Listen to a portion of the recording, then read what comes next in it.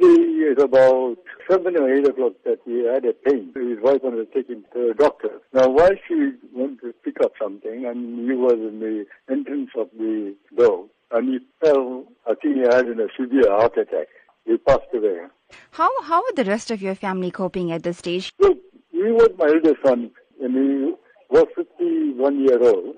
You know, as a photographer, when he branched off on his own from the business that I have, he created a terrific impact as a photographer in the country. You know, his image factor. You know, he was known locally in the country, plus overseas. He has created terrific impact in for the world.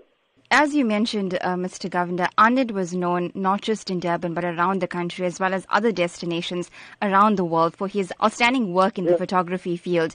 He specifically specialized in wedding photography and that of photography with regards to graduations. Talk to us about the legacy you think he'll leave behind, especially for young aspiring photographers. Now, he was specializing in weddings and graduation. You know, that was his line. He did a lot of commercial work also. He has created a terrific impact in photography in this country. The reason is because he is training from his father, who is another household name in the country. You know, he created the impact. I mean, it's very hard for people that who's going to start as novice, you know, to catch up way that he created.